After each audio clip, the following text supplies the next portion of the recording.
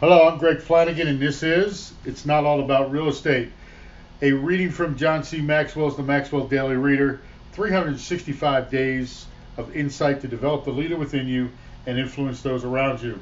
It's December 8th. John's topic: Watch Another Person Bloom.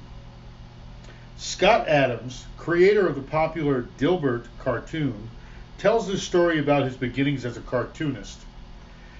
You don't have to be a person of influence to be influential.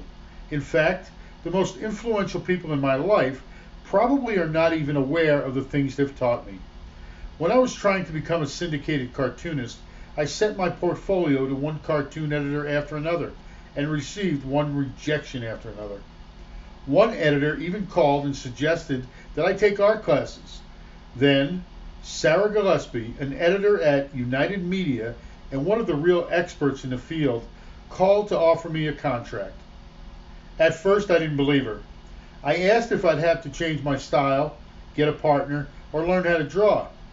But she believed I was already good enough to be a nationally syndicated cartoonist. Her confidence in me completely changed my frame of reference and altered how I thought about my abilities.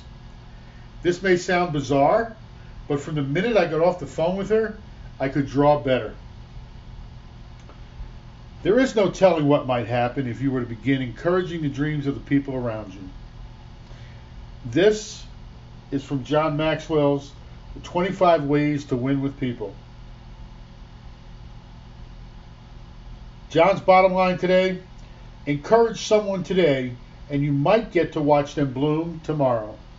I'm Greg Flanagan. This is It's Not All About Real Estate.